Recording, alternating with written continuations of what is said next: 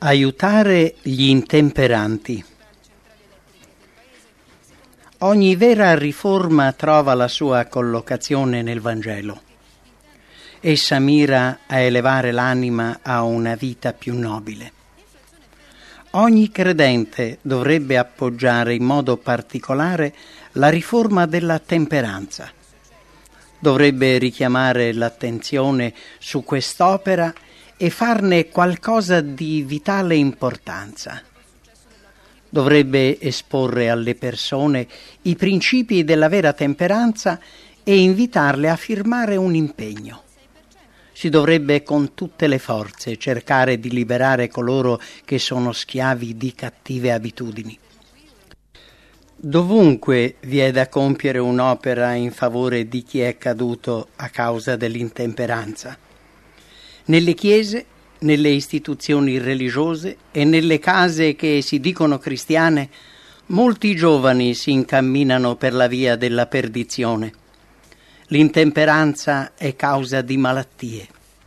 Per procurarsi il denaro per soddisfare i loro desideri peccaminosi, non esitano a compiere azioni disoneste.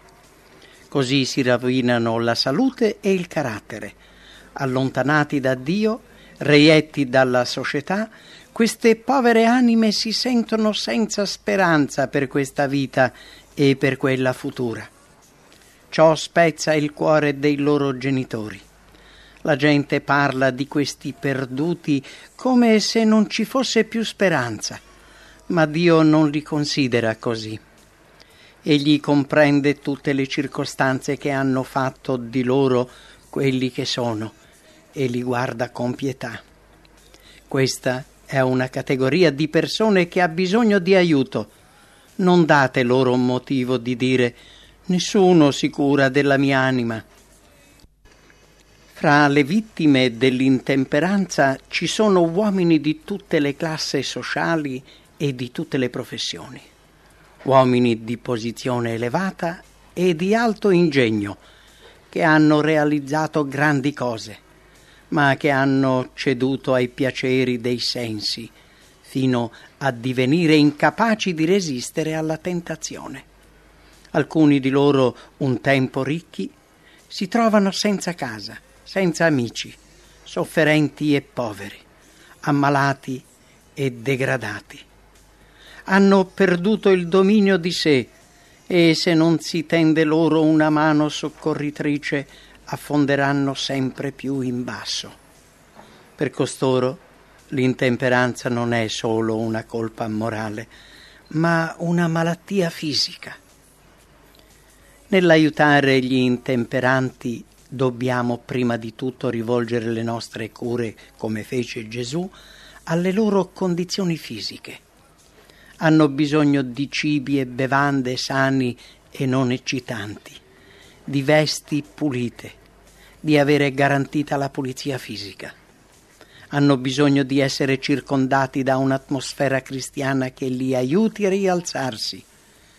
Si dovrebbe provvedere che in ogni città ci sia un luogo in cui chi è schiavo delle cattive abitudini possa essere aiutato a spezzarne le catene. Molti ritengono i liquori l'unico sollievo nelle difficoltà, ma non sarebbe così se invece di fare la parte del sacerdote delle vita, quelli che si professano cristiani seguissero l'esempio del buon samaritano. Nei nostri rapporti con le vittime dell'intemperanza dobbiamo ricordarci che non abbiamo a che fare con uomini sani di mente, ma con persone temporaneamente sotto il dominio di un demone. Siate perciò pazienti e tolleranti. Non fate attenzione all'apparenza ripugnante, ma alla vita preziosa per la cui redenzione Cristo è morto. Quando l'ubriacone comincia a sentire la sua degradazione, fate di tutto per mostrarvi suo amico. Non fategli alcun rimprovero, non lasciate trasparire nessun segno di biasimo o di avversione negli atti e nello sguardo. Molto probabilmente la povera anima maledice se stessa. Aiutatela a rialzarsi. Rivolgete a quell'uomo parole che incoraggino la fede. cercate di rafforzare ogni buona qualità del suo carattere, insegnategli il modo per sollevarsi. Mostrategli che è possibile per lui vivere in modo da riacquistare il rispetto dei suoi simili.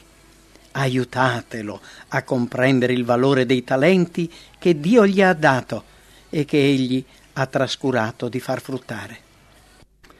Benché la sua volontà sia stata depravata e indebolita, vi è speranza per lui in Cristo, il quale desterà nel suo cuore impulsi più elevati e desideri più santi. Aprite la Bibbia davanti a chi è tentato e lotta e leggetegli ripetutamente le promesse di Dio. Queste promesse saranno per lui come le foglie dell'albero della vita. Continuate con pazienza nella vostra azione, finché con gioia piena di gratitudine la mano tremante afferri la speranza della redenzione in Cristo. Dovete essere perseveranti con coloro che cercate di aiutare, altrimenti non otterrete mai la vittoria. Saranno continuamente tentati dal male, spesso saranno sul punto di cedere al desiderio delle bevande alcoliche, più volte potranno anche cadere, ma voi non cessate per questo di sperare. Questi uomini hanno deciso di fare uno sforzo per vivere per Cristo, ma poiché la loro forza di volontà è indebolita, devono essere attentamente sorvegliati da chi veglia sulle anime, come se doveste renderne conto personalmente. Hanno perduto la loro dignità di uomini e devono riconquistarla. Molti devono lottare contro forti tendenze ereditarie, desideri contro natura, impulsi sessuali sono stati la loro eredità fin dalla nascita. Per questo devono essere maggiormente protetti. Dentro e fuori di costoro il bene e il male si disputano il predominio. Chi non è mai passato per simili prove non conosce la forza quasi soverchiante degli appetiti o la violenza del conflitto tra l'abitudine all'intemperanza e il proposito di essere temperato in tutto. È una lotta che deve ricominciare continuamente. Molti di questi che sono attirati a Gesù non avranno il coraggio morale necessario per continuare la guerra contro gli appetiti e la passione, ma l'operaio del Signore non deve esserne scoraggiato. Cadono forse solo quelli che erano caduti più in basso? Ricordate che non lavorate da soli. Degli angeli si uniscono a ogni sincero figlio di Dio nel servizio. Gesù è colui che risana. Il gran medico in persona sta accanto al suo fedele operaio, dicendo all'anima penitente: figliuolo, i tuoi peccati ti sono rimessi. Molti di questi reietti afferreranno la speranza che è loro offerta dal Vangelo ed entreranno nel regno dei cieli, mentre altri, che erano stati messi dal cielo nelle circostanze più favorevoli ed erano stati forniti di gran luce, ma non hanno saputo approfittarne, saranno lasciati nelle tenebre di fuori. Chi è vittima di cattive abitudini deve essere reso consapevole della necessità di fare degli sforzi per aiutare se stesso. Altri possono impegnarsi con tutta la loro buona volontà per rialzarlo. La grazia di Dio può essere liberamente offerta. Gesù può pregare per lui, gli angeli possono venire in aiuto, ma tutto sarà vano se egli non combatte personalmente la sua guerra di liberazione. Le ultime parole di Davide a Salomone giovinetto, che doveva ben presto ricevere la corona di Israele, furono: fortificati e portati da uomo. A ogni essere umano candidato alla corona immortale sono rivolte queste parole ispirate: fortificati e portati da uomo. Gli intemperanti devono essere guidati a capire e sentire che è necessario un grande rinnovamento morale per essere uomini.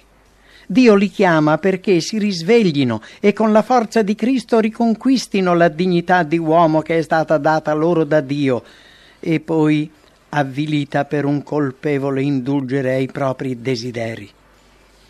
Sentendo il terribile potere della tentazione, l'attrazione del desiderio che li induce a cadere, molti uomini gridano nella disperazione: «Non posso resistere al male».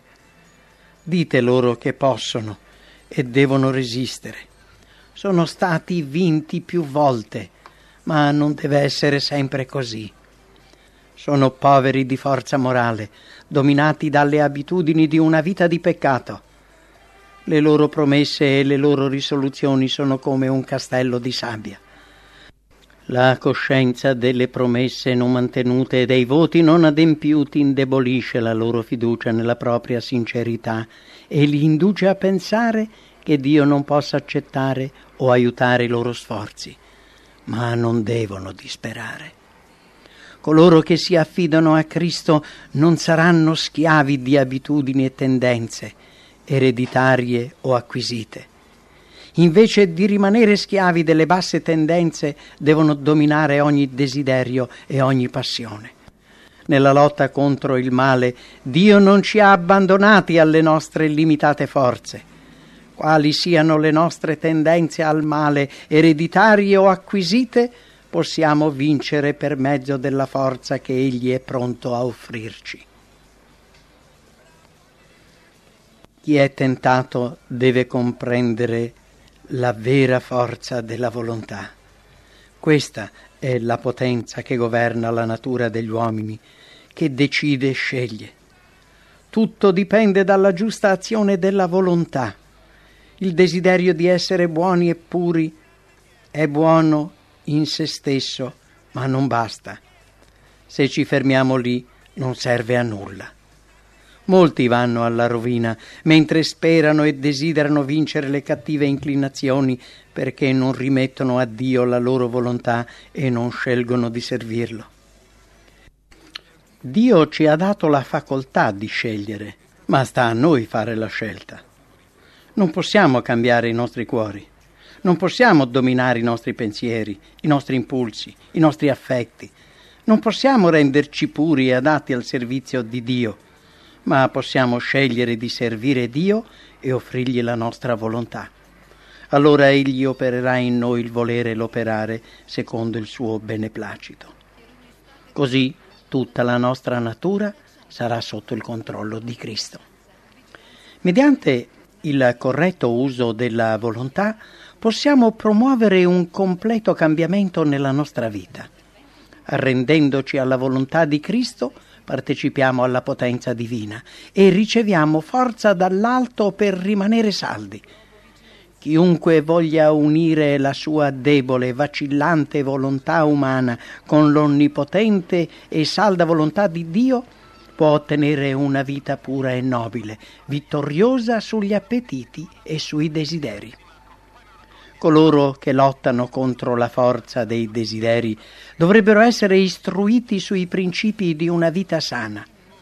Si dovrebbe far loro comprendere che la violazione delle leggi della salute crea condizioni di vita poco sane, esigenze non naturali e getta le basi per l'alcolismo. Soltanto vivendo in modo conforme ai principi della salute possono sperare di essere liberati dal desiderio di stimolanti artificiali. Dio darà loro la forza di rompere le catene degli appetiti, purché essi collaborino con Lui, ubbidendo alle sue leggi morali e fisiche. Chi cerca di apportare una riforma nella propria vita dovrebbe avere un'occupazione. Chi può lavorare non deve aspettarsi nutrimento, vestiti e ricovero gratuiti. Nel loro stesso interesse si dovrebbe studiare un sistema perché coloro che ricevono possano rendere l'equivalente. Incoraggiate ogni sforzo fatto per provvedere a se stessi. Questo fortificherà in loro il rispetto di sé e darà loro una nobile indipendenza. L'occupazione della mente e del corpo in un utile lavoro è essenziale per prevenire la tentazione. Chi Chi lavora per quest'opera di riforma incontrerà però numerose delusioni. Molti di quelli che promettono di cambiare lo faranno solo superficialmente, quanto ad abitudini e a pratiche. Seguendo l'impulso momentaneo, per qualche tempo sembrano essere cambiati, ma non vi è un vero cambiamento del cuore. Continuano ad accarezzare il loro egoismo, conservano la stessa sete di insensati piaceri, lo stesso desiderio di abbandonarvisi. Non sanno come si edifichi il carattere e non ci si può fidare di loro come uomini di principi. Hanno degradato le loro forze mentali e spirituali, continuando a cedere agli appetiti e alle passioni, e questo li ha resi deboli. Sono incostanti e mutevoli. I loro impulsi tendono alla sensualità. Queste persone sono spesso una fonte di pericoli per gli altri. Essendo considerati uomini e donne convertiti, coprono cariche di responsabilità, occupando così posti da cui il loro influsso può corrompere gli innocenti. Anche coloro che sinceramente cercano di attuare una riforma non sono esenti dal pericolo di cadere. Devono essere trattati con grande saggezza oltre che con tenerezza. La tendenza ad adulare ed esaltare quelli che sono stati salvati dalle più miserevoli situazioni talora può essere la loro rovina. L'abitudine di invitare uomini e donne a raccontare in pubblico le esperienze della loro vita di peccato è pieno di pericoli per chi racconta come per chi ode. Il soffermarsi sullo spettacolo del peccato corrompe la mente e l'anima. L'esser messi così in vista nuoce ai convertiti. Molti sono indotti a credere che la vita vissuta nel peccato dia loro una certa distinzione. Ciò fomenta l'amore per la notorietà e uno spirito di fiducia in se stessi che possono riuscire fatali all'anima. Solo diffidando di sé e rimettendosi alla grazia di Cristo si può restar saldi. Quanti danno prova di essere veramente convertiti devono essere incoraggiati a lavorare per gli altri. Non scacciate nessuna anima che abbandona la schiavitù di Satana per servire Gesù. Quando uno dà prova che lo Spirito di Dio opera per lui, incoraggiatelo in ogni modo a entrare al servizio del Signore.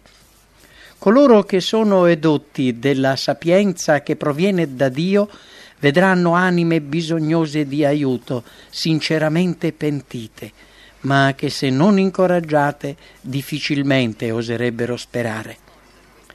Il Signore farà in modo che i Suoi servitori accolgano con amorevole amicizia queste anime trepidanti e penitenti. Qualunque siano stati i loro inveterati peccati, per quanto possano essere caduti in basso, se si rivolgono contriti a Gesù, egli li accoglierà. Inoltre, date loro qualcosa da fare per il Signore. Se desiderano lavorare per aiutare altri a uscire dall'abisso di perdizione dal quale essi stessi sono stati liberati, date loro l'occasione. Uniteli a cristiani veramente convertiti affinché possano acquisire forza spirituale. Colmate il loro cuore e le loro mani di lavoro da fare per il Maestro. Quando nell'anima di quelli che sembravano maggiormente dediti al peccato si accende la luce, essi divengono lavoratori di successo, in favore di peccatori simili a quel che essi erano. Mediante la fede in Cristo, alcuni potranno elevarsi ad alti incarichi e assumere grandi responsabilità nell'opera di salvezza delle anime. Essi sanno dov'è la loro debolezza, scorgono la depravazione della loro natura, conoscono la forza del peccato e il potere delle cattive abitudini. conoscendo la propria incapacità di vincere senza l'aiuto di Cristo, il loro grido costante sarà: io affido la mia anima impotente a te. Costoro possono svolgere un'opera assai utile. Colui che è stato tentato e provato, per cui non c'era quasi più speranza, ma che è stato salvato udendo il messaggio d'amore, può comprendere meglio l'arte di salvare le anime. Il suo cuore è pieno dell'amore di Cristo, perché egli stesso è stato cercato e riportato all'ovile dal Salvatore, sa come cercare gli sviati. Egli può guidare i peccatori verso l'agnello di Dio. Non ha dato egli se stesso senza riserve a Dio e non è stato accolto nell'ovile per amore del suo amato figliuolo? La mano che nella sua debolezza si protendeva implorando aiuto è stata afferrata, e con l'opera di tali uomini molti prodighi saranno riportati al Padre. Per ogni anima che lotta per elevarsi da una vita di peccato a una vita di purezza, il grande elemento di forza si trova nell'unico nome sotto il cielo che sia stato dato agli uomini, per il quale noi abbiamo ad essere salvati. Se alcuno ha sete della speranza di pace e di liberazione dalle sue peccaminose inclinazioni, Gesù dice: venga a me e beva. Il solo rimedio contro il vizio è costituito dalla grazia e dalla potenza di Cristo. I buoni propositi fondati sulle proprie forze non valgono niente. Tutti gli impegni del mondo non possono infrangere il potere delle cattive abitudini. Gli uomini non praticheranno mai la temperanza in tutte le cose, finché i loro cuori non saranno rinnovati dalla grazia divina. Non possiamo astenerci dal peccato, nemmeno per un istante. In ogni momento dipendiamo da Dio. La vera riforma comincia con la purificazione dell'anima. Il nostro lavoro a favore di chi è caduto ottiene un vero successo solo quando la grazia di Cristo ricrea il carattere e l'anima è portata a una unione vivente con Dio. Gesù visse una vita di perfetta ubbidienza alla legge di Dio, dando così un esempio per ogni essere umano. Mediante la sua potenza e ammaestrati da Lui, dobbiamo vivere la stessa vita che Egli visse in questo mondo. Per fare un utile lavoro per chi è caduto, dobbiamo presentare le esigenze della legge di Dio e la necessità di osservarla. Non mancate mai di mostrare che vi è una grande differenza tra quelli che servono Dio e quelli che non lo servono. Dio è amore, ma non può scusare la disubbidienza volontaria dei comandamenti. Le norme del suo governo sono tali che gli uomini non possono sfuggire alle conseguenze della disubbidienza. Egli può onorare solo quelli che lo onorano. La nostra condotta in questo mondo deciderà il nostro destino eterno. Raccoglieremo ciò che abbiamo seminato. La causa sarà seguita inevitabilmente dall'effetto. Dio non può gradire che una perfetta ubbidienza. Le sue esigenze sono ben precise. Non ci ha imposto nulla che non fosse necessario per metterci in armonia con Lui. Noi dobbiamo indicare ai peccatori il vero ideale di carattere e guidarli a Cristo, per la cui grazia questo ideale può essere raggiunto. Il Salvatore ha preso su di sé le infermità del mondo e ha vissuto una vita senza peccato, affinché gli uomini non temessero di non poter vincere a causa della debolezza della natura umana. Gesù è venuto per farci partecipi della natura divina e la sua vita dimostra che l'umanità unita alla divinità non commette peccato. Cristo, il Salvatore, ha vinto per mostrare agli uomini come possono vincere. A tutte le tentazioni di Satana Gesù oppose la parola di Dio, confidando nelle promesse di Dio, ebbe la forza di ubbidire ai suoi comandamenti e così il tentatore non ebbe alcun vantaggio. A ogni tentazione la risposta era: sta scritto.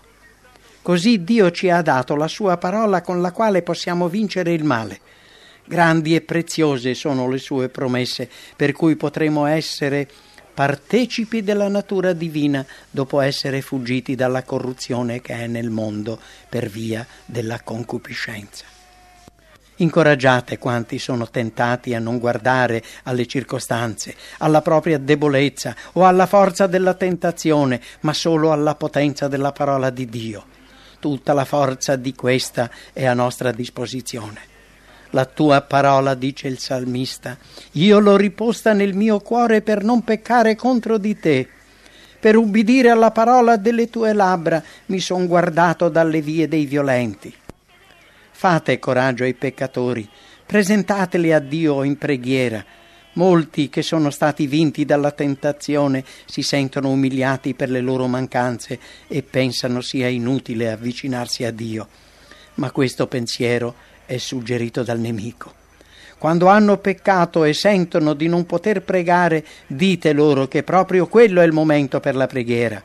Potranno vergognarsi e sentirsi profondamente umiliati, ma quando confesseranno i loro peccati, colui che è fedele e giusto perdonerà e toglierà da loro ogni ingiustizia. Niente è più impotente e niente in realtà è più invincibile dell'anima che sente la sua nullità e si affida completamente ai meriti del Salvatore. Pregando, studiando la sua parola, fidando nella sua continua presenza, l'essere umano più debole può vivere a contatto col Cristo vivente, il quale lo sosterrà con la sua mano e non lo abbandonerà mai. Ogni anima che dimora in Cristo può far sue queste preziose parole. Egli può dire: quanto a me, io volgerò lo sguardo verso l'Eterno, spererò nell'Iddio della mia salvezza, il mio Dio mi ascolterà. Non ti rallegrare di me, o mio nemica, se son caduta mi rialzerò, se seggo nelle tenebre, l'Eterno è la mia luce. Egli tornerà ad aver pietà di noi, si metterà sotto i piedi le nostre iniquità e getterà nel fondo del mare tutti i nostri peccati. Il Dio ha promesso: renderò gli uomini più preziosi dell'oro fino, più preziosi dell'oro di Ofir. Quando vi siete riposati tra gli ovili, le ali della colomba si sono coperte d'argento e le sue penne hanno preso il giallo dell'oro. Coloro a cui Gesù ha perdonato di più, lo ameranno di più. Essi son coloro che nel giorno finale saranno più vicini al suo trono. Essi vedranno la sua faccia e avranno in fronte il suo nome.